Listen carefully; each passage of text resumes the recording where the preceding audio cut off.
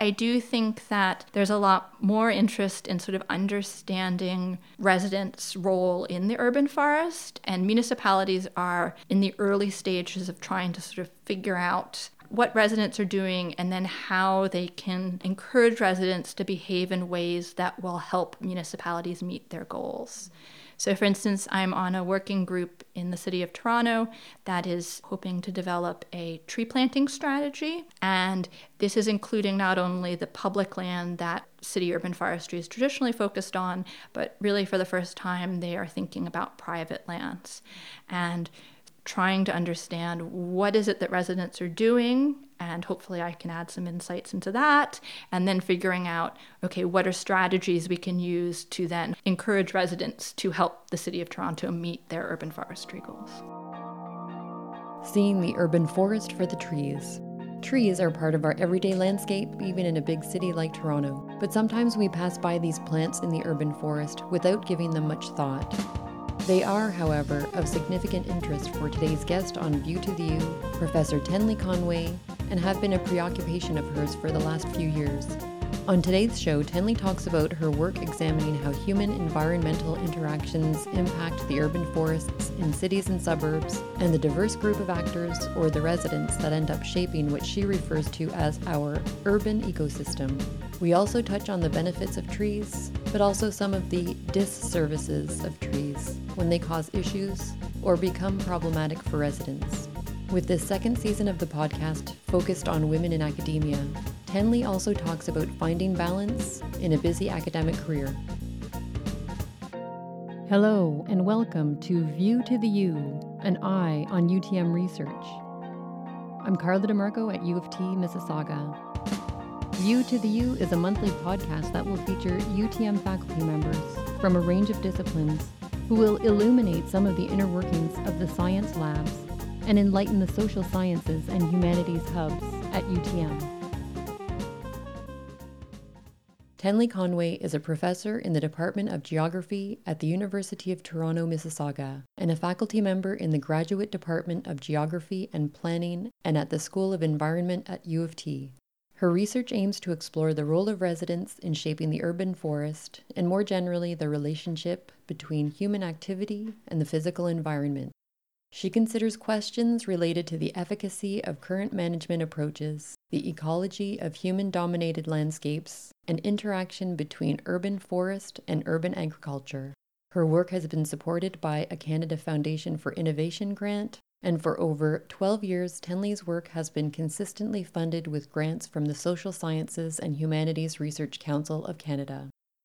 So I know that your research covers a broad range of topics, including urban vegetation, urban forests, land use, and also how residents play a role in shaping the urban forest. And so I was wondering if you could give a bit more detail about the various topics that you cover in your work, perhaps with a couple of examples of current projects with which you are involved. Sure. So broadly, my work looks at human-environmental interactions in urban areas. And the way I define urban areas, it includes both cities, but also suburban and exurban landscape. So landscapes where humans are a dominant force and where there's lots of residential land uses. And in particular, I take an urban ecosystem approach to my work. So understanding these urban landscapes as an ecosystem of biotic and abiotic interactions. But of course, humans are a really big component of that system. And when you say biotic and abiotic, what does that mean? So living organisms and then the physical environment within which they live. And so within an ecosystem, we imagine these different organisms, so different species, interacting with each other, and they interact with their physical environment, with where they live. And in an urban ecosystem, we have that same situation, but then humans, of course, are a very big part of those interactions. But nonetheless, in an urban ecosystem concept, we think of humans as part of or embedded in the system, and not this sort of outside factor that is simply influencing the system. And so I'm really interested in how humans interact with other parts of the urban ecosystem where they live. And I've done this the last 5 years or so, primarily focusing on urban forests. Urban forests are simply defined as all of the trees and other vegetation in an urban area. And so I'm really interested in what trees are in an urban ecosystem, where are they, how healthy are they, how big are they, what species are they, and of course a lot of those questions, the answer is dependent on humans. So humans making decisions about where to plant trees, where to cut trees down, which species to plant, and the level of care that is given to those trees. Because I'm thinking we're overlooking the Credit River and there's trees outside of my window here, this is considered an urban ecosystem. An urban ecosystem, and those trees are part of the urban forest. So trees in our ravines and our parks, but also individual street trees. If you have trees in your front or backyard, that's part of the urban forest. So it's a pretty expansive definition. And when we think about that, all of these trees in all of these different settings, it becomes quite apparent that the trees in your yard are very much dependent on the decisions you've made and the decisions that people who perhaps lived in your house before you made, and whether those trees will exist in 20 or 50 years is also dependent on you and anyone who lives in your house after you. So I'm interested in precisely that, the decisions you and the hundreds of thousands of other residents in an urban landscape are making about their trees in their yard. Urban yards are relatively small spaces, but you have this cumulative effects. You have these hundreds of thousands of residents making decisions about very small pieces of land that then add up and really shape characteristics of the urban forest as a whole. And residents, of course, when we think about residents across the GTA or even just in Mississauga, they are a very diverse group of actors within the urban forest. Obviously, they're diverse in terms of their own individual characteristics, so sociodemographics, their sort of broader outlook in the world. But when we think about the urban forest, there's also a lot of diversity in terms of knowledge and attitudes towards trees, how people want their yard to look, whether people have the time, the money, other resources to make the yard look the way they want or not. And so we end up with a very diverse group of actors, residents, who are making these admittedly fine-scale decisions on one or two trees in their yard, but again, cumulatively have a tremendous impact on the overall urban forest or larger system.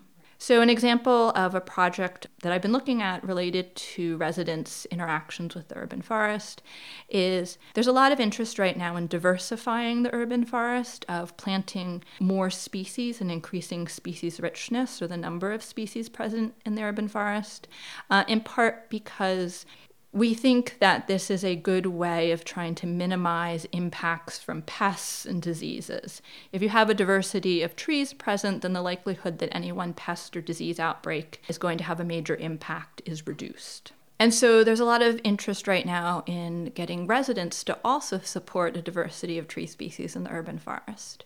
But most residents aren't that knowledgeable about tree species and really aren't that interested in supporting these goals. Or maybe that's the wrong way of saying it. Maybe it's not that they're interested, but they have other priorities that come first. They're more concerned with making sure that their yard looks the way they want their yard to look, and that they can engage in the activities that they want to engage in their yard. So it's more of aesthetics driving the decisions. It's aesthetics and what we refer to as sort of functional considerations. So not only does the yard look beautiful or the way you want it to, but if you want to have room for your children to play, you have that. If you're interested in vegetable gardening, you have that space to do those sorts of activities. And so a project that a master's student, Vivian Yip, and I have been working on is trying to develop what we are referring to as a socially relevant metric of tree diversity. So that isn't based on these sort of ecological measures of diversity, number of species or percent of native species, but rather is related to the attributes, the aesthetic and functional attributes that we know residents prioritize when they make decisions about trees in their yards. And so we've developed this metric, and we argue that when urban forest practitioners and policymakers are developing strategies to communicate with residents, that they should really be focusing on this idea of aesthetic diversity, because that resonates with most residents in a way that residents may appreciate the need for species diversity, but aren't going to be prioritizing that when they're actually making decisions.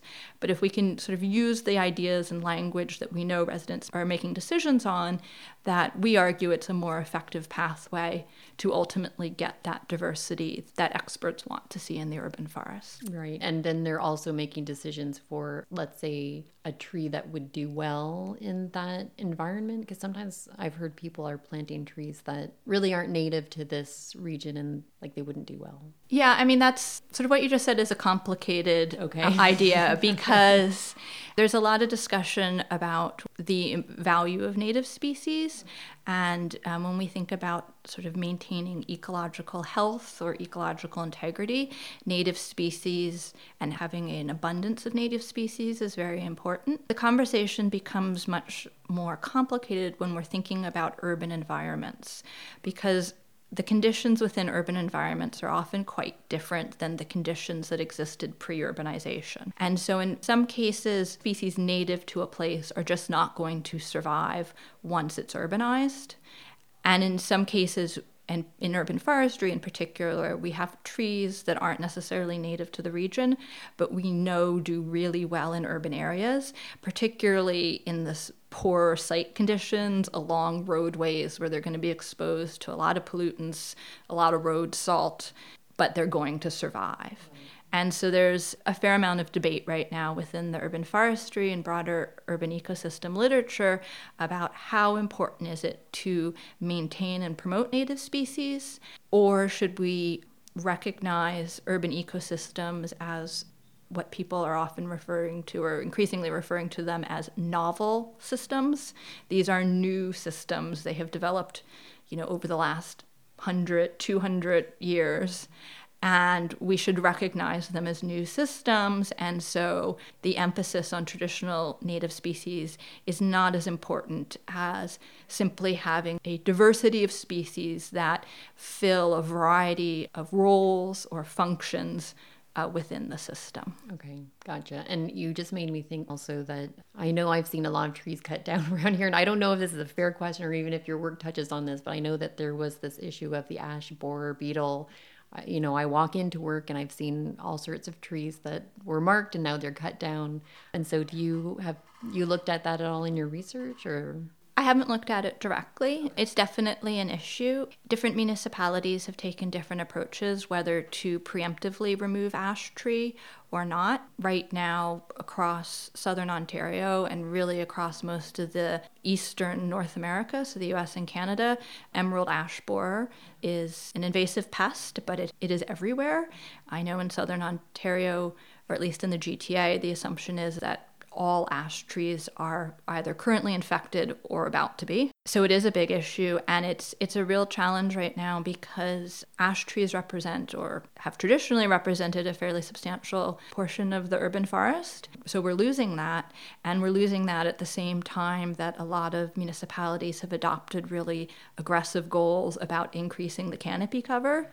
So not only is the challenge to increase it, but really there's a challenge right now to maintain it because of the removal of so many ash. I've seen a lot taken down, and it has changed the landscape in, I think, quite a few areas around here.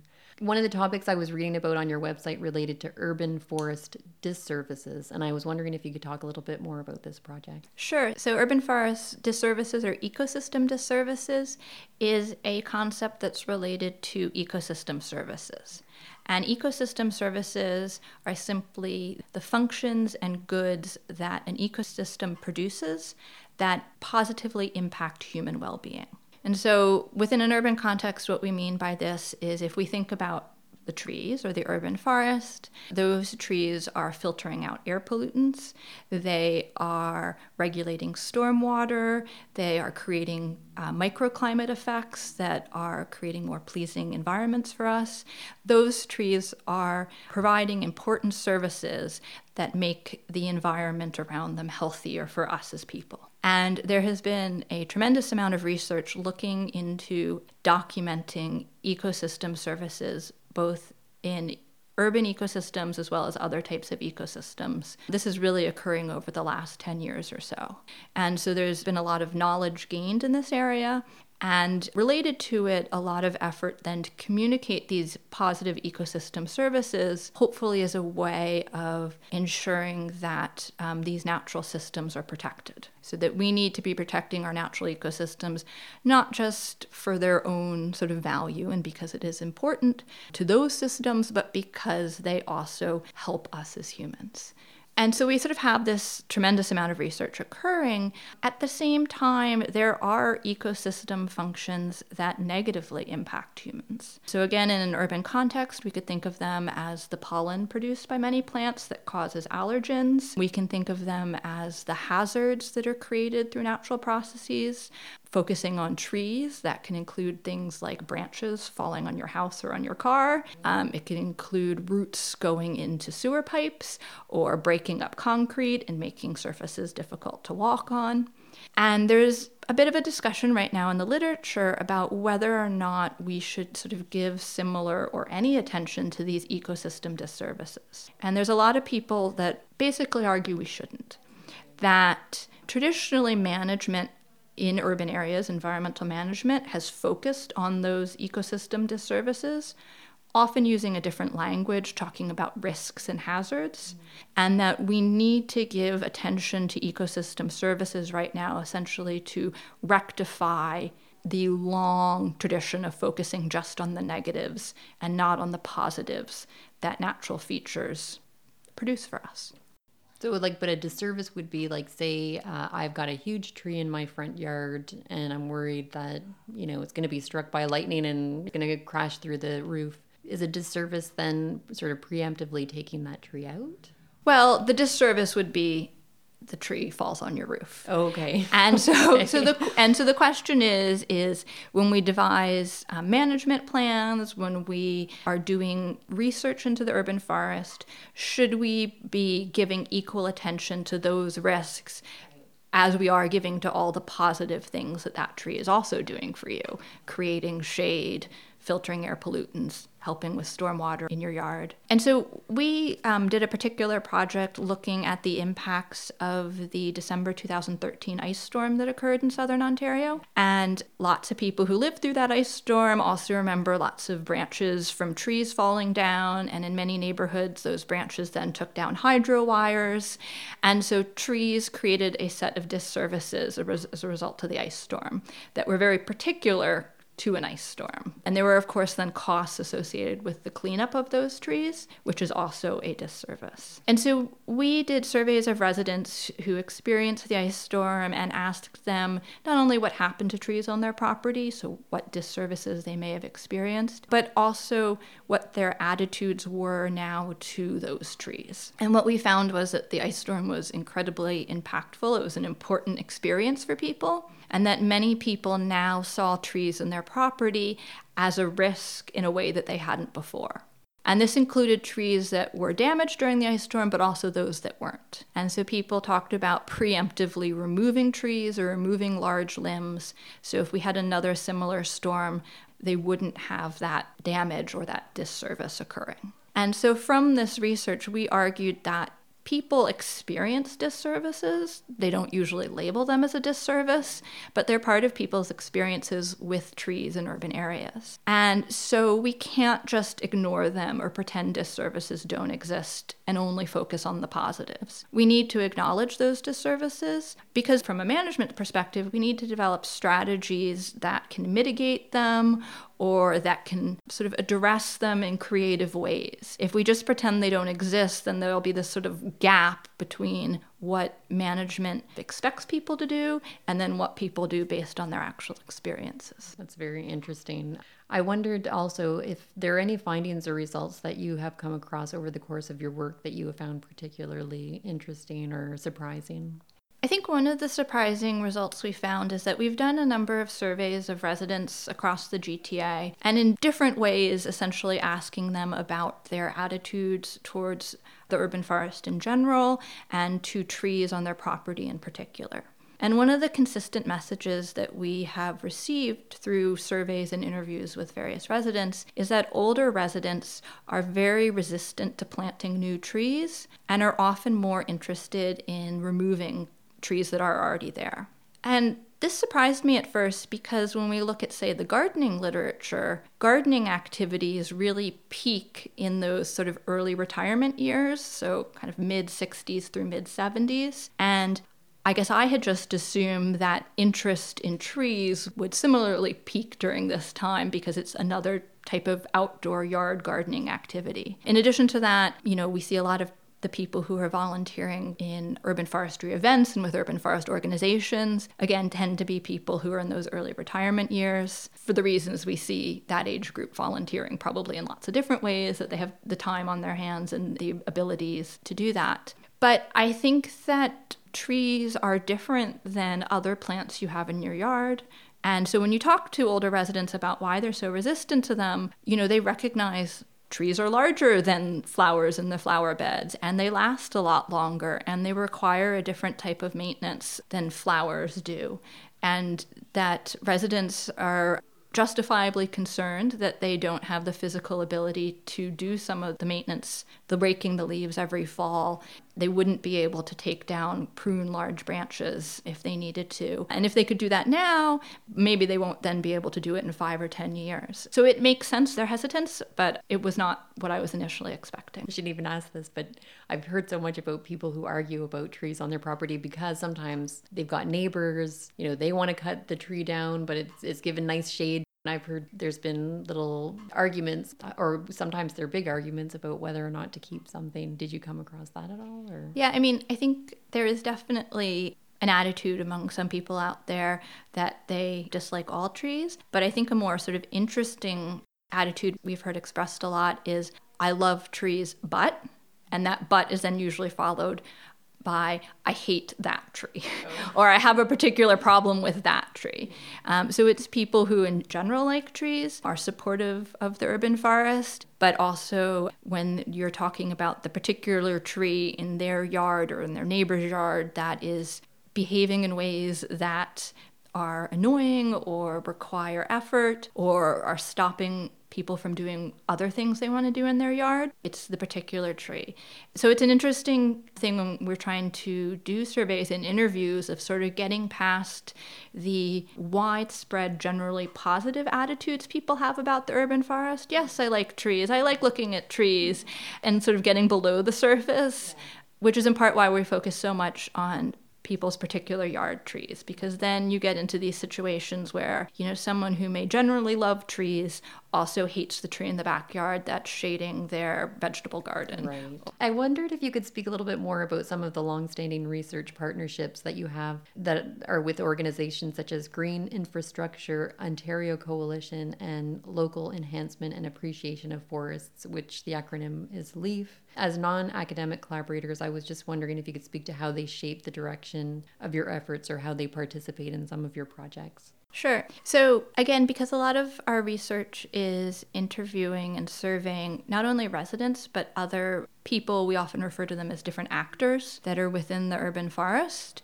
I found it incredibly useful to partner with non-academic organizations because they are frequently comprised of these actors, but also regularly interacting with them in ways that, as a researcher, I'm not necessarily. So to give an example of that, LEAF, who you mentioned, they have a very active backyard tree planting program, originally just in Toronto. It's now expanded out across the GTA. And so, on a daily basis during certainly planting season, they're interacting with residents, standing in their yard, talking about where a tree could be planted, and then helping them plant that tree. And so they have a lot of that sort of local, on-the-ground knowledge about what are they hearing from residents when they have these discussions about tree planting. For the most part, it's not something they've sort of systematically examined, but there's a lot of acquired knowledge with that group. And so working with groups like LEAF, it's been very useful in sort of shaping the types of questions or the types of issues that we focus on when we do our survey and interview work. Okay.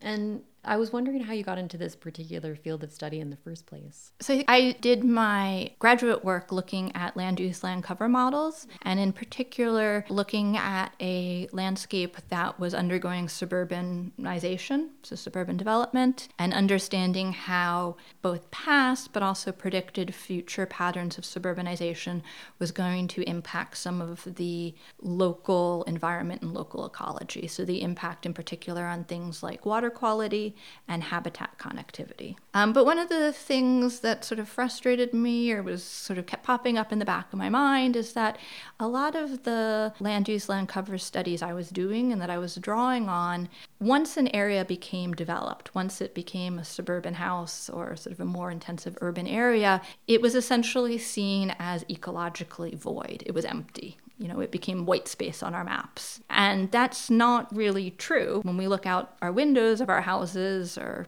hopefully where we work, we see trees, we see birds, we see natural features, maybe not in the most natural settings. And so I became increasingly interested about, what is present there and what are the factors that go into shaping it. Why do we have trees in certain places and not in other places? And so that's really how I became interested in urban forests. The other thing I say is that before I went to graduate school, I spent a few years studying bats, which are fascinating, awesome creatures. But I also came to appreciate that trees don't move, unlike other organisms that you spend half your time just trying to find them. Trees are relatively easy to study because they're there. Right. They may be cut down, which is a complication. A tree can disappear overnight because someone comes and cuts it down. But for the most part, you aren't spending your time trying to locate them. Yeah. But you always had then sort of an interest in like kind of the natural environment though. Yes. Okay. Yeah, that is definitely a long-standing interest. Okay. And so what do you feel is the biggest impact of your work? I think that one of the things, because I've spent so much time interviewing and surveying residents over the last few years, I think that that's an important contribution. I hope it's seen as an important contribution sort of from an academic perspective. A lot of the work in urban forestry focused more on areas that municipal urban foresters have traditionally focused their attention on.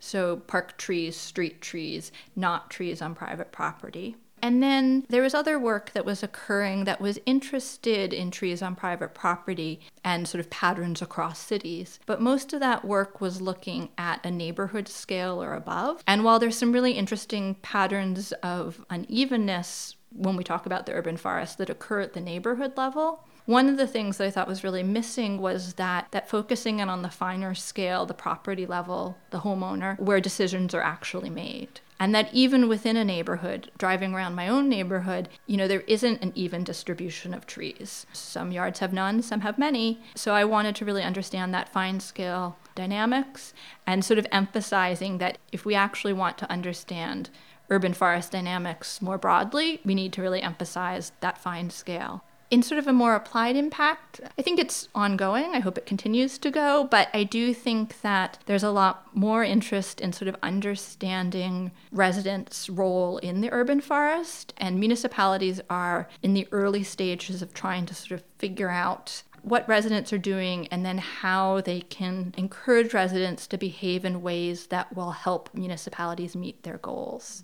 So for instance, I'm on a working group in the city of Toronto that is hoping to develop a tree planting strategy. And this is including not only the public land that city urban forestry is traditionally focused on, but really for the first time, they are thinking about private lands and trying to understand what is it that residents are doing, and hopefully I can add some insights into that, and then figuring out, okay, what are strategies we can use to then hopefully encourage residents to help the City of Toronto meet their urban forestry goals. That sounds wonderful. Coming up, women in academia. Tenley talks about the challenges of finding balance in a busy academic career.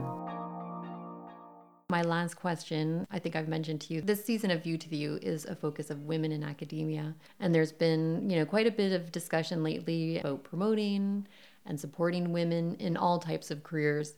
But so I was just wondering if you personally come across any challenges in the course of your career, or if you have any words of encouragement for young women who are just starting to embark or maybe think about embarking on a career in academia. Yeah, so one of the things, I think I was really lucky. Right after I finished my undergraduate degree and before I started graduate school, I spent a few years working for a researcher, as her research assistant. And I learned a tremendous amount from her, not only how to do research, but also I think she was a really excellent model of work-life balance. And so sort of as I've gone through my career, I've thought about that. I think she sort of made me realize that I could have a career in research and also have a life. So that was a very valuable lesson to experience. I think the challenges I've had, I'm not sure that they're that unique. And in some ways, they're also tied to the greatest benefit of being an academic, which is flexibility. We have a tremendous flexibility in terms of how we use our time and when we choose to work and when we don't. Of course, also then the challenge is creating boundaries between when is work time and when is not work time. And so, for instance, before having a child, it was much easier to have less of a boundary that when I was ready to work, I could work and it didn't really matter what time. And my partner, who's also an academic, understood. And so I took advantage of that flexibility, and also was earlier in my career. And so it also meant that I worked long hours and regularly at nights and the weekends. And then, of course, having a child, suddenly you have these hard boundaries around childcare, and you need to leave every day at 5 o'clock. And so sort of figuring out how exactly to do that. And in particular, I ended up taking 8 months of mat leave, and my partner took 3 or 4. So it was nice that we could both take it, but work demands in some ways didn't stop when I was on mat leave. And so right away figuring out what those boundaries were, but then also going back to work, thinking through what the boundaries were. Again, the flexibility. So in terms of advice, I mean, we are incredibly flexible with how we use our time when we work. And so I think it's really just a matter of figuring out the schedule that works for you, because we have the ability to come up with our own schedules, but also making sure that it's okay and that you are taking time, you are balancing, that there is some. So for me personally, this means that I often end work at about 3:30 or 4 when my son comes home, but then I do work again in the evening, because that's sort of the schedule that works well for all of us right now. If anything, we're really lucky that we have that flexibility. Other people want it and can't because of their job requirements, but it also means that we also have work that's not always easy to completely put aside. But that's just the nature of it, because we can all do work from home. I mean, I think it's also just sort of, a modern work environment. Absolutely. I'm old enough that I used to leave work and not check my email at home. Oh, I know.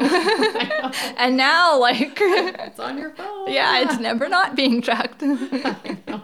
I hear you. And so I think that sort of wraps up all the questions I wanted to ask you today. I just wanted to thank you so much for coming in and speaking to me about your work, and I really appreciate it. Well, thank you very much. It was great to be invited, and I really enjoyed this. I would like to thank everyone for listening to today's show.